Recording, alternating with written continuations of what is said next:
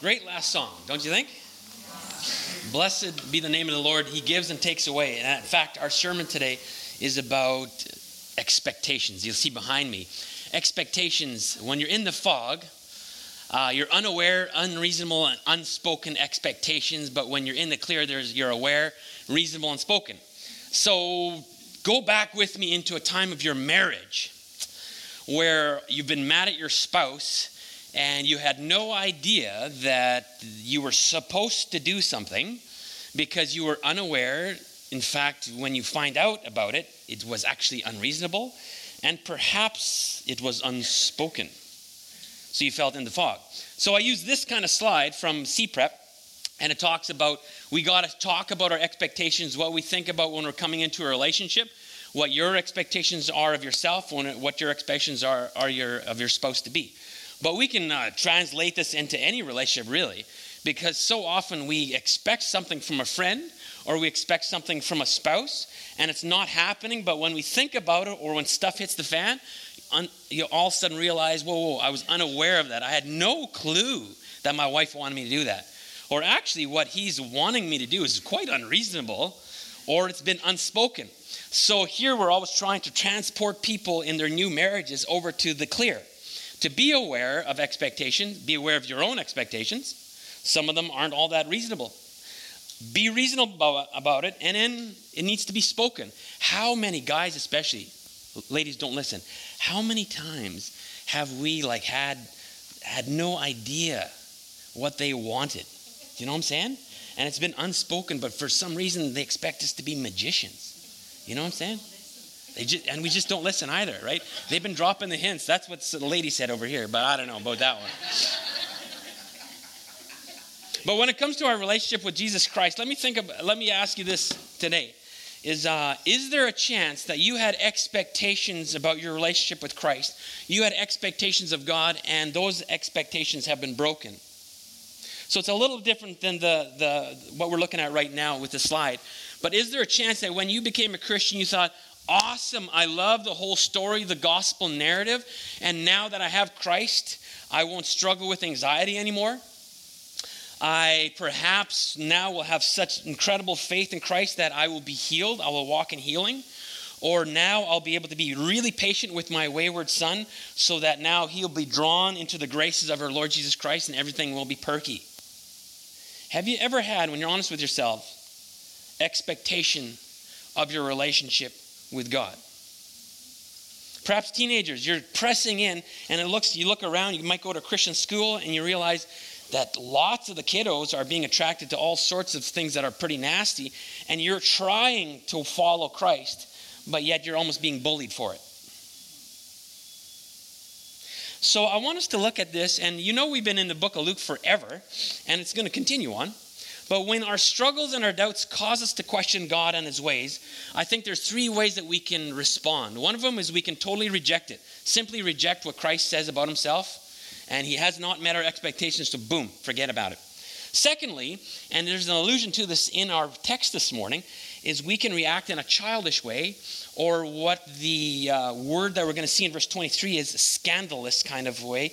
And one of the terms that it's been called it's called the parable of the brat. The parable of the brat. So perhaps we're going, fine, if I don't get it my way, I'm walking away. I'm going to try a different religion, or I'm going to do this all by myself, or buy another self-help book. So it's the parable of the brat, number 2. Or number 3, maybe we can respond in a childlike way. Not a childish way, but a childlike way, and follow the ways of wisdom. And just to give you a little bit of background, when I say the ways of wisdom, I'm talking about even paying attention, because we got a lot of people with gray hair in here, and they have walked with the Lord. They have tasted and seen that he is good. They have an oral tradition that is really, really well respected in so many cultures.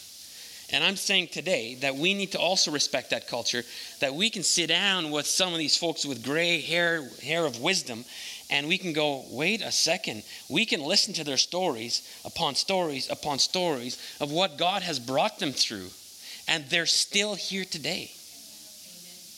Right? They're still here today. So we got to look at that. We got to weigh what we see in Scripture. We can't just simply look at media and go, oh, this world's falling apart and it looks like the devil's in charge, so do it what you may. We've got to also see that he is calling us towards something, and our job is simply to be faithful. Our job is to be faithful.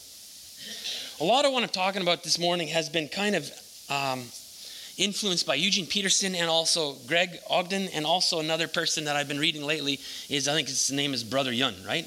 The Heavenly Man. If you haven't read that book, read it. That's your assignment this week, The Heavenly Man. And one of the convictions that I've been running into, it seems as though, is that a lot of us want to be Christians, but not many of us want to be disciples. Many of us want to be Christians, but not many of us want to be disciples. And I think we got a problem. Because even as some of these authors have pointed out, oftentimes we've looked at our Christian walk as simply we want the benefits or we want the lifestyle, but we don't necessarily want the depth of what does it mean to be called into the kingdom. What does it look like? What does it mean you'll be doing? How will you be changed? How will you serve? And as crude as it sounds, when I was a kid, sometimes all I wanted was a walk with Christ. I wanted to know I was good with Christ so I could have fire insurance. If something happened to me and I would die, oh, thank God, I would just escape the licks of the fires of hell and go to Jesus, right? And that's sometimes, let's be honest, that's what motivates us. We don't want hell. We want something better. So we have just a decaf relationship with Jesus so that we're good. By the way, speaking of decaf, we are renovating our thingy downstairs, our whole kitchen. So we actually have this relationship now with Laura's, and she's making coffee for us right now for the next couple weeks. Isn't that cool? I love that kind of thing. I love the neighborly community that we have around here. Nonetheless, that's what I'm after today. Bach says this: the psychological adversity of doubt or expectations that are crushed or unmet, the psychological adversity of doubt carries the seed of real growth when the answer is sought from God's perspective. I'm going to say that again. The psychological adversity of doubt carries the seed of real growth when the answer is sought from God's perspective. Let me say this again, is that sometimes what happens when you're struggling with doubt or an unmet expectation, we just throw up our hands in the air and we may look for answers outside of ourselves. We may look to somebody in media. We may look to a song. We may look to anything else, but we throw up our hands in the air. Instead of pressing into God, we just throw up our hands and walk away. And I don't think that's the way of a disciple, which we're going to see has been shown by one of his disciples in Scripture. He calls us to be disciples. And today's sermon title would be, what did you expect? So I want you to ask that question. Maybe we're even going to pray about it. Is what did you expect when you came to Jesus? Some of you are loaded with broken dreams. Some of you are sitting here this morning and you're going, why another seizure? Why another stint in the hospital? Why is this happening to me? I've been faithful. Or why am I so struggling with my finances? Or I've been showing up to church trying to serve. Why is this happening to me? Why? Why is my marriage crumbling? Let's bow our heads.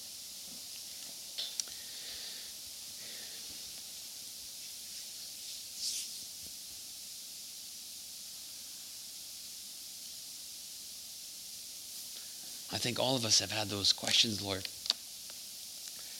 of why, especially when we've tried to be faithful. We've tried to do what is right. We've tried to serve. We've tried to be consistent. And bad things still happen. Or dreams are crushed. And we know that where there is no vision, people perish, Proverbs says. We have seen broken marriages. We've seen people enter marriage with all the exuberance of a child at Christmas just to see their marriage fall apart in a year. We've seen new parents so excited to raise kiddos and raise them right just to see the kids rebel. We have seen folks that have jumped into their new relationship with you just to see them all of a sudden hospitalized and there's no simple reason why. Lord, there's so many questions, and I pray today that you'd help us to be honest about the expectations we've had of you. And I pray that today's story would be able to shed some light into it on some things that we could do, or perhaps that we can actually feel a real shalom or peace in the presence of actually quite a few good people that have gone on before us and dealt with some expectations and dealt with some doubt. We come to you and submit ourselves to you in the name of Christ. Amen. If you have your Bibles, turn with me to Luke chapter 7. Luke chapter 7. Luke chapter 7, starting at verse 18. This is a passage about Jesus and John the Baptist. The disciples of John the Baptist told John about everything Jesus was doing. So John called for 2 of his disciples, and he sent them to the Lord to ask him this. Now, do you have any clue where John is right now? He is in prison, right? So, and John was quite a granola guy. When we think about it, this guy was known to wear funny stuff, like very interesting stuff, out in the wilderness, and his diet was something like honey and locusts. Doesn't that just drive you to want to be a Christian? Woo! You know?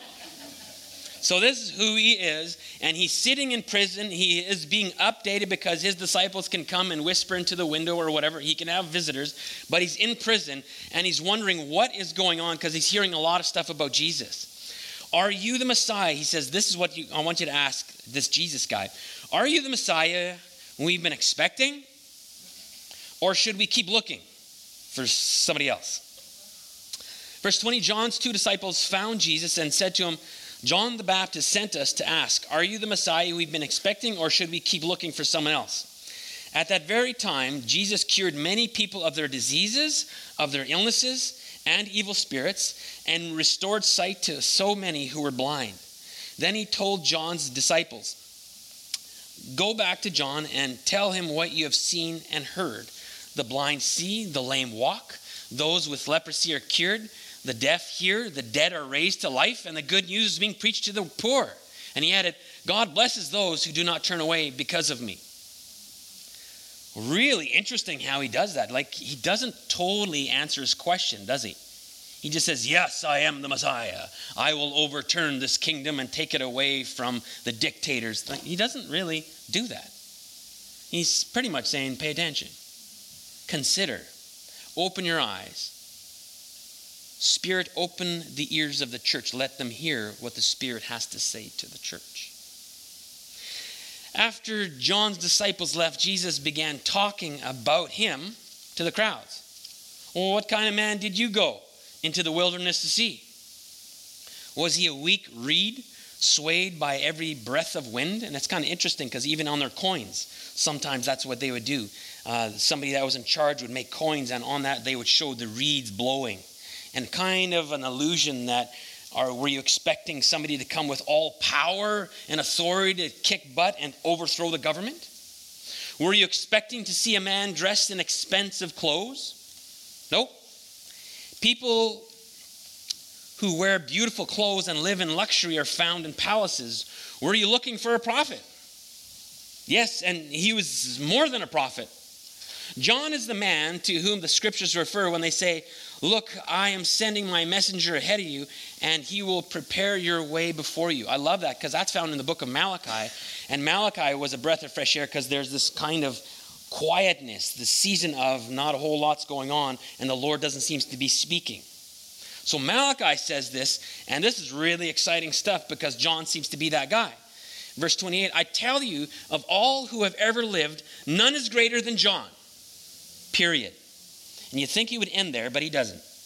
Yet even the least person in the kingdom of God is greater than John the Baptist. Are you confused? Oh, I am. When they heard this, all the people, even the tax collectors, agreed that God's way was right, for they had been baptized by John. So let's go back to verse 28 and 29. So here, John the Baptist, he's great. And Jesus is saying, yet even the least person in the kingdom of God is greater than he is. So John is coming and he's preaching, and he's the forerunner, right? He's the one that even from the womb, the calling of God is upon him. And when he meets Jesus, the cousins in the womb, they do a little dance in the womb. How cool is that? Right? Dancing. I'm a Mennonite and I'm talking about dancing. Miracle. All right. So this is going on. And he is saying that John is coming. He's the forerunner and he's preaching baptism for repentance, right? So he even baptized Jesus, but he's preparing them for the Messiah. And now Jesus is saying that he was great, but how much greater are folks that even come after that, because they are actually children of the new covenant in Jesus Christ. So yes, John represents a whole lot of cool stories, a lot of Moses, a lot of Elijah, Noah, all that stuff, the old covenant. But now he's saying, look at this. You thought that was cool? Let me tell you that the least in the kingdom of Christ is even greater than that. So he's kind of showing this contrast, not to put John down, but to help you understand what Josiah was saying, the riches that we have as children of the Almighty God. And that's where the people would interject the word, thank you. Amen. When they heard this, all the people, even tax collectors, agreed that God's way was right, for they had been baptized by John. But the Sunday school teachers, the preachers, the Pharisees, the experts in religious law, they rejected God's plan for them, for they had refused John's baptism. To what can I compare the people of this generation? Jesus asked. How can I describe them? They're like children playing a game in the public square. They complain to their friends, well, we played wedding songs, you didn't dance.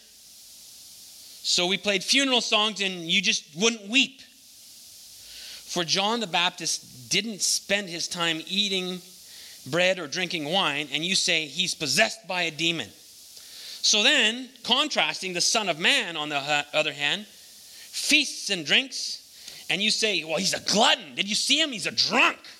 And he's a friend of tax collectors and those other sinners. But wisdom is shown to be right by the lives of those who follow it. The message says this. I won't say the whole portion here, but the message says this. Go back and tell John what you have just seen and heard. The blind see, the lame walk, lepers are healed, are cleansed, the deaf hear, the dead are raised, the wretched of earth have God's salvation, hospitality extended to them. Is this what you were expecting? Then count yourselves fortunate, because after John's messengers left, he made this report. Their report, Jesus said more about John to the crowd. What did you expect when you went out to see John in the wild? Were you expecting to see a weekend camper? Hardly. What then? Were you expecting to see a sheik in silk pajamas? Not in the wilderness, not by a long shot. Well, what then? Were you expecting to see a messenger of God? Well, that's right, a messenger. Probably the greatest messenger you're ever going to hear. He is the messenger Malachi announced when he wrote, I'm sending my messenger on ahead to make the road smooth for you. So this is a pretty cool portion of scripture. Now the background is John is in jail and he hears stuff about Jesus because he's getting these reports and he has different expectations. But he's the forerunner and he's been preaching, making all the paths smooth, kind of trying to take away any kind of obstacle. And then all of a sudden he hears about this Jesus, and Jesus just isn't fitting my expectation of what a Messiah should be. Let's think about just for a moment, what should a Messiah be? If we could be in charge of painting a picture of the Messiah, what should he be? Well, I think he should be tall and handsome, okay? And strong, like he should be working out. Like when he walks in, you're going like, whoa, yikes, you know?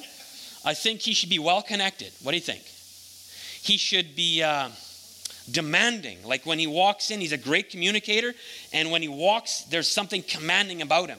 And in fact, he'll have a followership. And there's something about him that he's so well connected that he comes and whoever is in charge here or whoever's in charge in Ottawa, he can overthrow them with any question and he will finally set all captives free. Doesn't that sound like a great Messiah? And I think that makes a whole lot of sense. And I think that makes a whole lot of sense for John. John is having this picture in his head. He's looking at all the history of the Israelite people and all the wrongs that have been done to them. And we need liberation. We need freedom. We need real leadership. And here Jesus is just hanging out with, the losers. And he's healing people, hanging out with prostitutes. In fact, some of them even touched him. It was gross.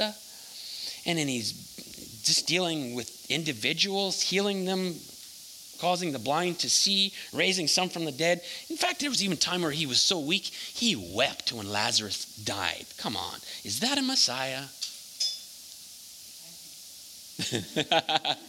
You think so? That's good. Good. Folks, right from the womb, John is called to be the forerunner. His calling is to be the forerunner, to be the messenger of the Messiah. He is born into this. This is his livelihood. This is his job. And now he's looking and he's going like, seriously? Is this Messiah? I don't know. I don't know. So you can imagine, and please don't dismiss the struggle that John has at this moment. But I love it because he doesn't just throw it off or throw his hands up in the air. He uses this incredible word that Hebrews uses and other places in Scripture, is this word consider.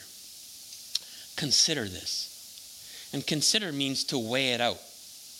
And sometimes when we're up against something and our faith doesn't seem to work out what we see in Jesus, or when our expectations aren't met, instead of weighing and considering, we walk away and try something new.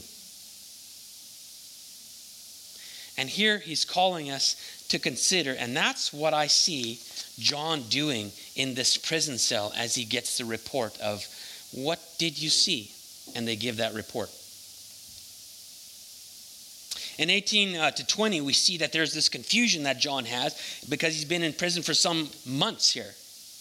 And here we have John. He's accustomed to wild life, living in the wilderness. He's been free his whole time, and now he's in captivity. And no doubt he has a lot of physical and emotional strain and some spiritual. So you can't think of this as an ivory tower letter at this point. This guy has a lot of pressure on him. And just to think that he's been out in the wilderness doing whatever, and now he's confined, that would drive me mad. And now he's considering. In fact, Luke 4 verse 18 says the Messiah would also come to set prisoners free. And what is John? Say it louder. He's a prisoner. So is this really the Messiah?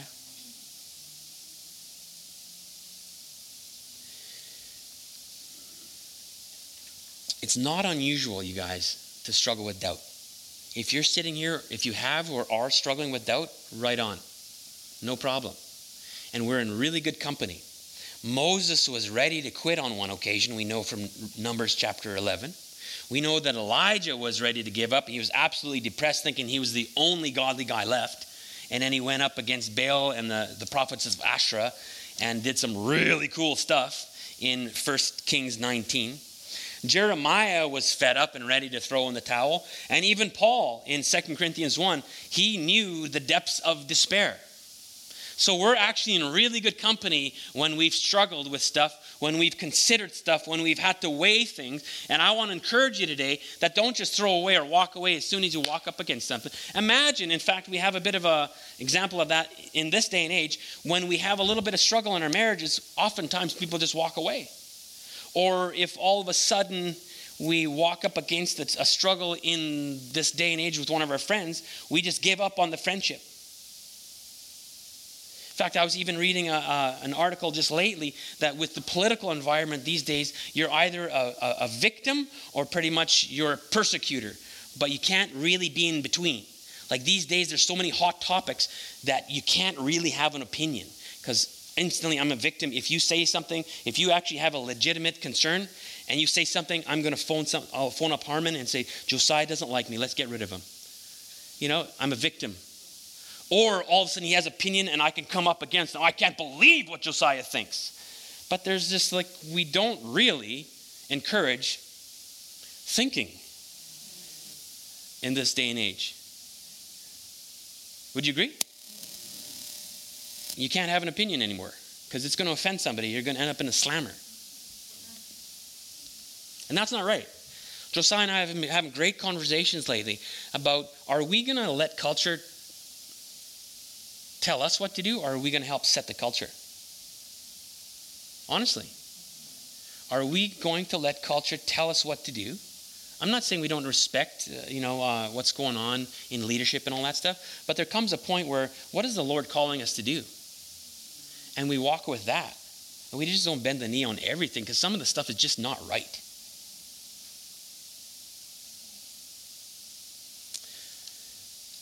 It's not unusual for doubt. There's a difference, somebody says this, there's a difference between doubt and unbelief. If you're not sure, read something like the autobiography by Harlan Popov. And he was incarcerated for years under a communist regime.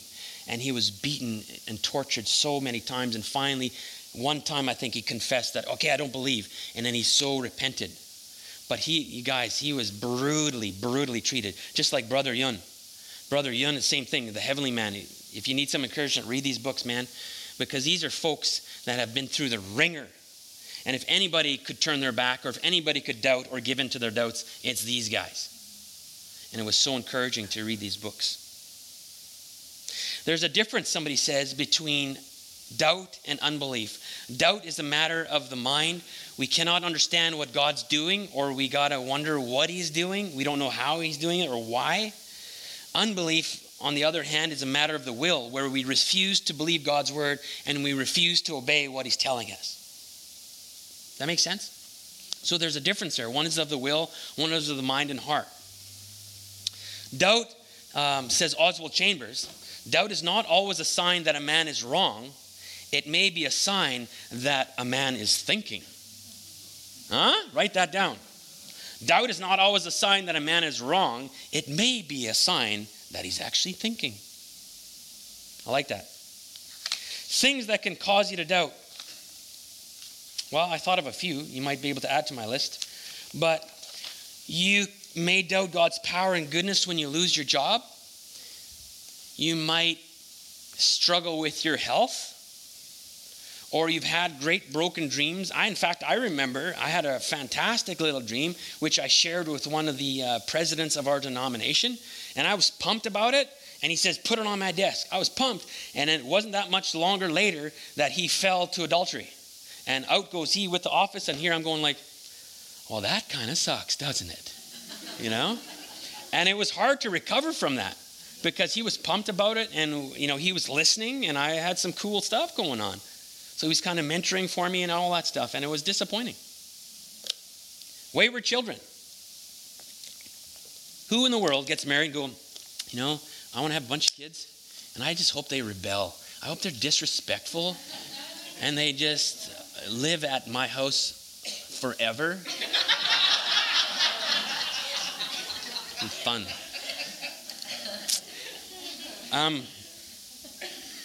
Or how about a seeming quietness from God? How about we're praying and we're doing everything we used to do, and then all of a sudden it just seems as though the Lord has turned off the tap and it's dry. And it's just like, why is it mom and dad seem to listen to God and hear from him, and here I kind of try and listen to God and I read devotions and stuff, and it always seems like my prayers are hitting the ceiling. Or unanswered prayers. We've been faithfully praying for years for something and it's not working. Or perhaps you're just really lonely, no support from people surrounding you.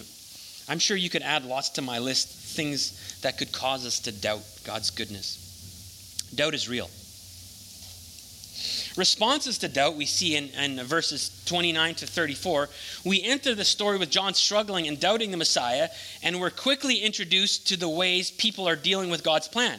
So ordinary people, sinners, tax collectors, the down and out, the ones that have no friends, the ones that are poor living on the streets, they can actually see John the Baptist and they see Jesus and they welcome it. They're going, hey, this is awesome. For some reason, they're in a humble spot so they can reach out and receive what Jesus has for them. It's really interesting. And what's so scary to me, it's the folks that perhaps have grown up in the church, or perhaps it's the folks that are teaching, the Sadducees, the Pharisees, the teachers of the law.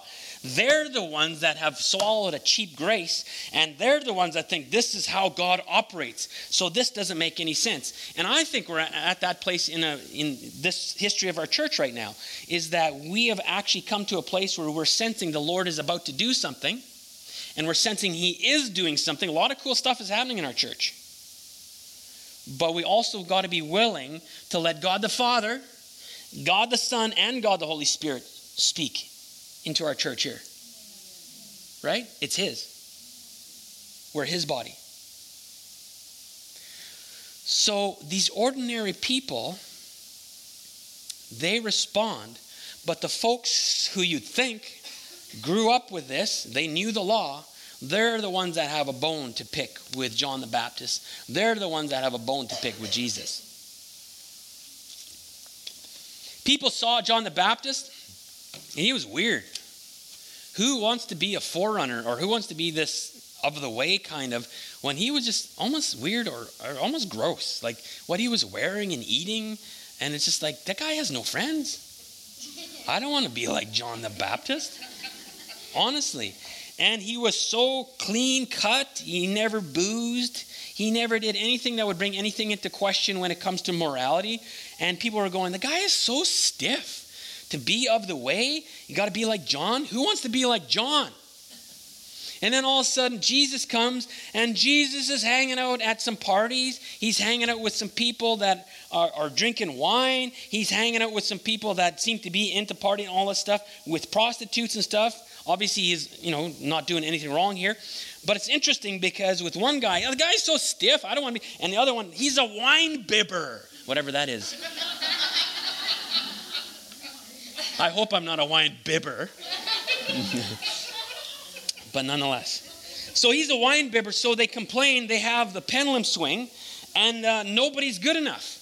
And let me tell you, there's a chance that you're doing that in your life. You are looking for excuses. In fact, we've had people leave this church, and they come up with some lame excuse. Instead of just saying something to me that, I think the Lord's moving me on, it'll be something really weird. And it'll be something like, me or somebody that was here before me didn't show up at an opportune time to visit somebody in the hospital. And it was just like, it was a miscommunication. I'm sorry. But it's interesting because we love to latch on to excuses. There's something, and I'm going to say, I don't go to that church anymore because the preacher said this, or they were unkind to me. And we're just full of a bunch of baloney when it comes to our spiritual lives sometimes. And he's not calling us to be decaf Christians. He's calling us to be disciples, to grow up. Honestly, this is a tough sermon because part of it is just saying, grow up, you guys. Be mature in Christ. If you're sitting here and you've been sitting here for 40 years and you have not grown, you're still not serving, you have not discipled anybody, he's saying to you today, it's time to grow up. It's not all about you. It's not just you warming this pew. Get busy and start living this out, connecting with God, connecting with others, because I didn't just give you this relationship so you can sit on it. You proclaim it and you live it out where you live. In fact, somebody said, if you're really a disciple, that means you're discipling somebody. And we're starting to have that conversation at our board level. If you're going to be a disciple, that means you're discipling somebody. Disciples, disciple. How is that for meddling? But imagine this, that if you start discipling one person this year, and it doesn't mean you have to have all the answers, but you actually come together and you start hanging out with somebody intentionally. You do one person this year. Next year, you look for 2 people, and guess what? That person you just discipled will do it. So now there's 3 persons for all the people represented in this room. We're going to kick some butt for Christ, don't you think?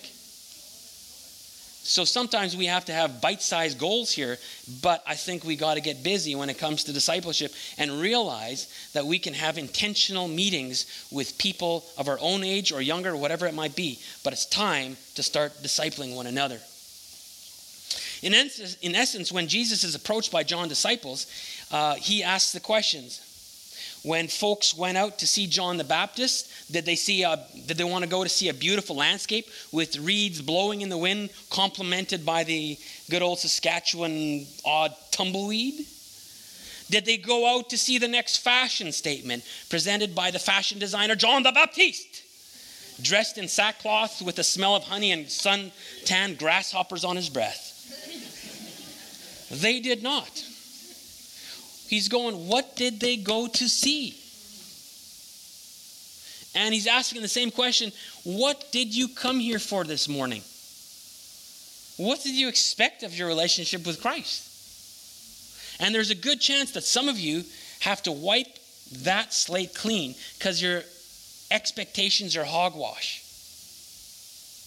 Some of you, as Sky Justani would say, some of you, because of your just itsy bitsy view or one side of the diamond when it comes to Christ, some of you have been inoculated to a real relationship with Christ because you've only swallowed a little piece of him. Consider. What does it take? I thought about a few things. I think we got to take time. We're a drive-through generation, and I think he's calling us to take some time to be with the Lord.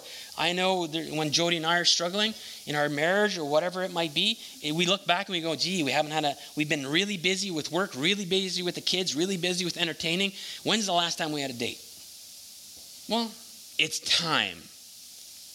And Dave Edwards used to say, quality time often comes out of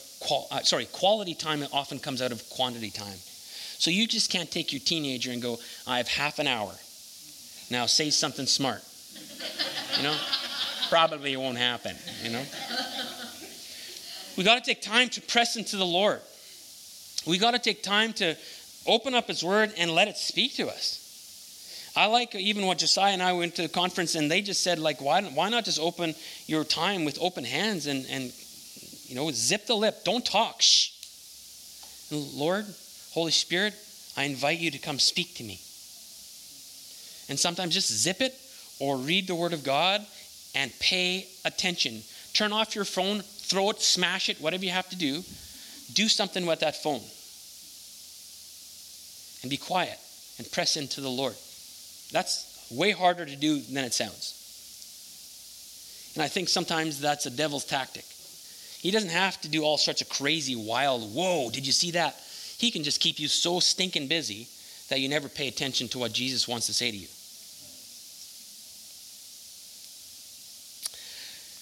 I think we could read encouraging books, including biographies that I've talked about, Harlan Popov or Brother Yun. We can serve others in the name of Christ. Some of you have been so enamored with your own health that you don't and start looking to others. You have been so enamored with me, and this happened and this. You're like a country song. I like country, but there comes a point where you got to turn it to a rock station or something because country, lost my dog, lost this, lost that. Come on, right? It's time to start thinking of others. We got to meditate on his word. We got to remember his faithfulness to you, his faithfulness to your family, and his faithfulness to those around you. I encourage you to keep a journal. Just write that stuff down because there comes a point where sometimes where you're in the thick of stuff and you're feeling down and doubtful, you can go back to your journal and go, oh yeah. And we've had some incredible people. We have buried some incredible people that used to worship with us here. One being Ed Lean, another being good old Pastor Ken. We have a long line of fantastic people that have walked with us, you guys. Even they had incredible stories.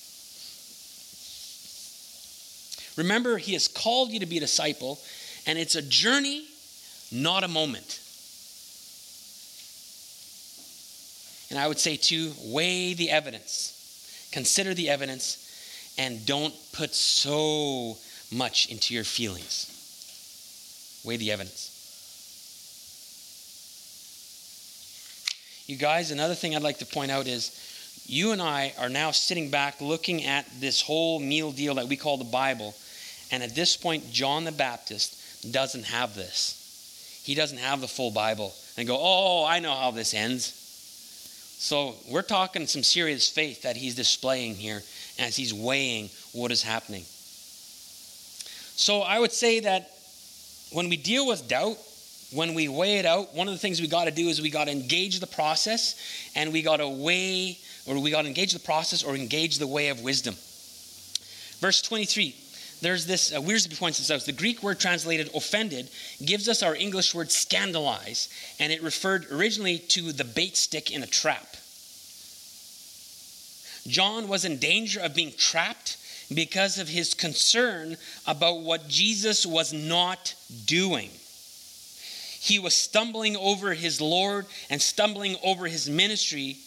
Jesus gently told him to have faith, for his Lord knew what he was doing. Did you get that? I love what Wiersbe says here, is that John was weighing and going, this was my expectation of the Messiah. Jesus is not doing these things. I got to wonder if he's the Messiah. How true is that for us, you guys? Jesus is not healing you. I wonder if he is the one true God. Or it seems as though things are going so against Christianity today, and everybody believes everything that Otto was telling us to believe. Maybe we are wrong. Or it looks like all my friends, when they're partying, smoking pot and drinking booze all the time, they look like they're having a ton of fun. And I'm just sitting here going, maybe this isn't the real adventure life. There's so many opportunities for us to doubt. And I love this because he uses this word like putting peanut butter on a rat trap. And the rat might even know that, but that peanut butter is so good. And he gets snapped and he's sent on to wherever rats go. I'm sure it's not heaven. The point is even Jesus is using this wording in verse 23 that he does not want people to stumble because of what he is doing and not doing. And he's not saying, I am the Messiah and I will overthrow this kingdom. He's not doing that. He's saying, look what's happening. People are getting saved. People are responding to the gospel. The blind see. Dead are being raised from the grave. People are being healed. Look and weigh it out. Consider. Think. I love this. He would say the same to us today. Christ's way of doing stuff was indeed a fulfillment of the Old Testament prophecies, but not necessarily the fulfillment of your expectations.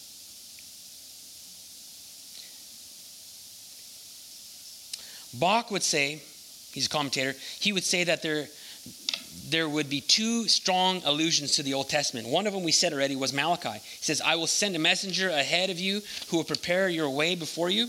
And another one was Exodus. Back in Exodus, when God sends the Shekinah glory, so the glory of God, the obvious glory of God, ahead of the people for Israel to prepare them and to guide them. So here, this is John the Baptist's opportunity to do it. And now here's the Messiah. But I'm saying the same. We're looking back. And could it be that he's also calling us to the role of what John the Baptist was doing, to prepare ye the way of the Lord? Is there a chance that there's a person in your workplace, in your community, in your neighborhood, in your family, that you will actually be used to prepare the way of the Lord? How cool is that? And sometimes you won't even see it. I've shared with you when I was back at Miller and hanging out in, I don't even know what that, one of those little hick towns just outside of it. I went and I shared the gospel with this couple, and then somebody after me shared the gospel a year or two later, and then somebody else came and finally he gave his life to the Lord before he died. So I got to prepare the way of the Lord, and then somebody else continued that, and then somebody else continued that, and he finally came to Christ. How cool is that? And he wants to do the same in your life. Do not underestimate your story in Christ. Do not underestimate how he can use your illness, how he can use your struggle, how he can use your financial situation, how he can use your doubts to actually help prepare the way of the Lord.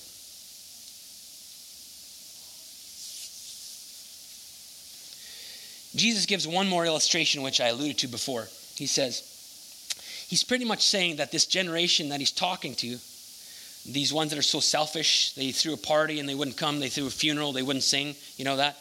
They're like kids, and some commentators call it, this is the parable of the brats. The parable of the brats.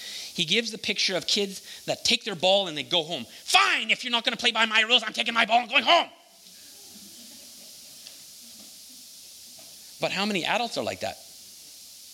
Like, if I don't get my way, I'm taking my ball and I'm going home. I don't want to play with you any longer. I don't like you. He gives this picture.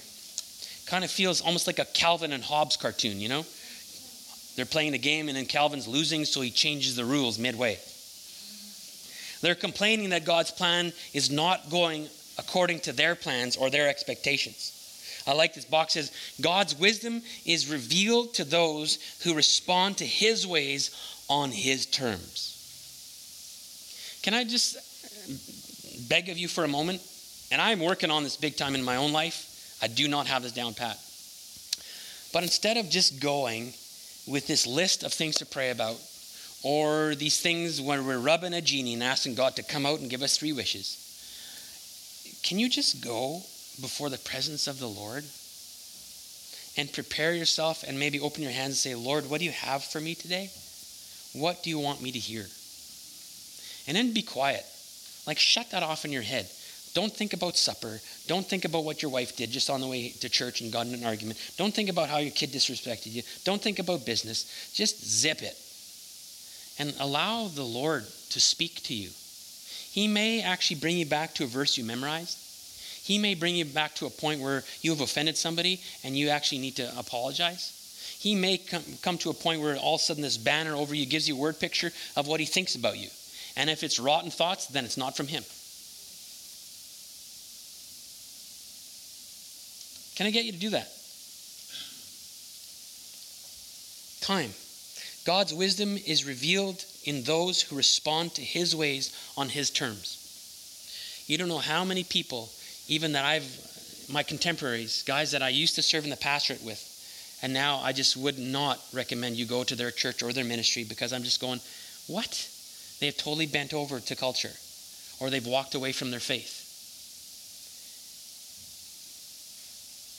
Consider and weigh and be steered what God has for you, not what you have for God. So conclude with this. You probably can figure it out. It's the C word. Consider and weigh the evidence. Weigh history. Weigh the facts, not just your feeling. Weigh the stories that you have experienced. Weigh the stories that you have heard. Don't just let your doubts dangle in the wind. I've done that sometimes. I've just let doubts dangle in the wind, and I let them dangle there, or I sweep them under the rug, but they build up over time. And deal with them. Make an appointment. Read a good book from a trusted author, whatever it might be. Listen to an online sermon, whatever it might be. But deal with some of those considerations, or those doubts that you have dangling in the wind. Deal with them. Study. Submit yourself to Jesus in prayer. Hang out with people that can build up your faith. It's hard to soar like an eagle when you're surrounded by turkeys.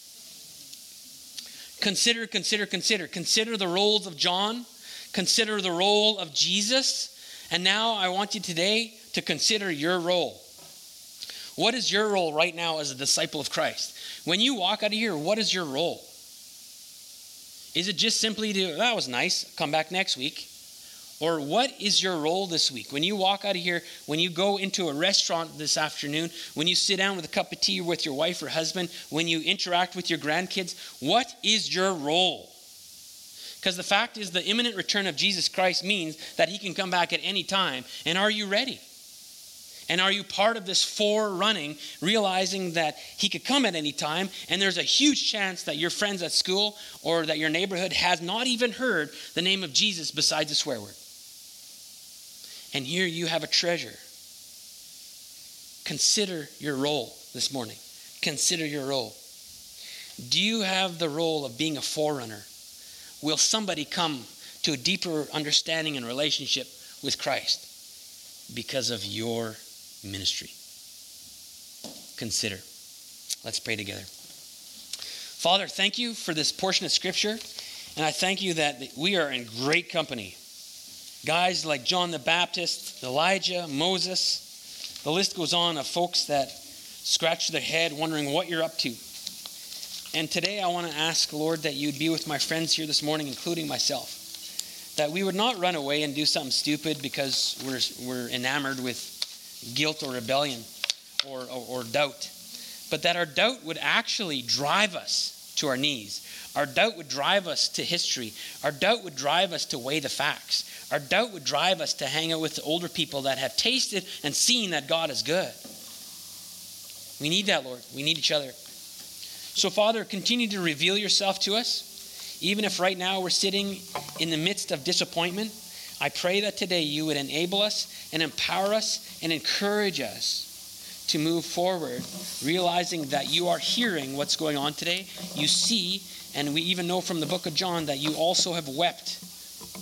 And Lord, today, encourage us with that you see us, that we are not alone, and that you are willing and powerful enough to deal with any doubt that we have this morning. We consider you in the name of Christ.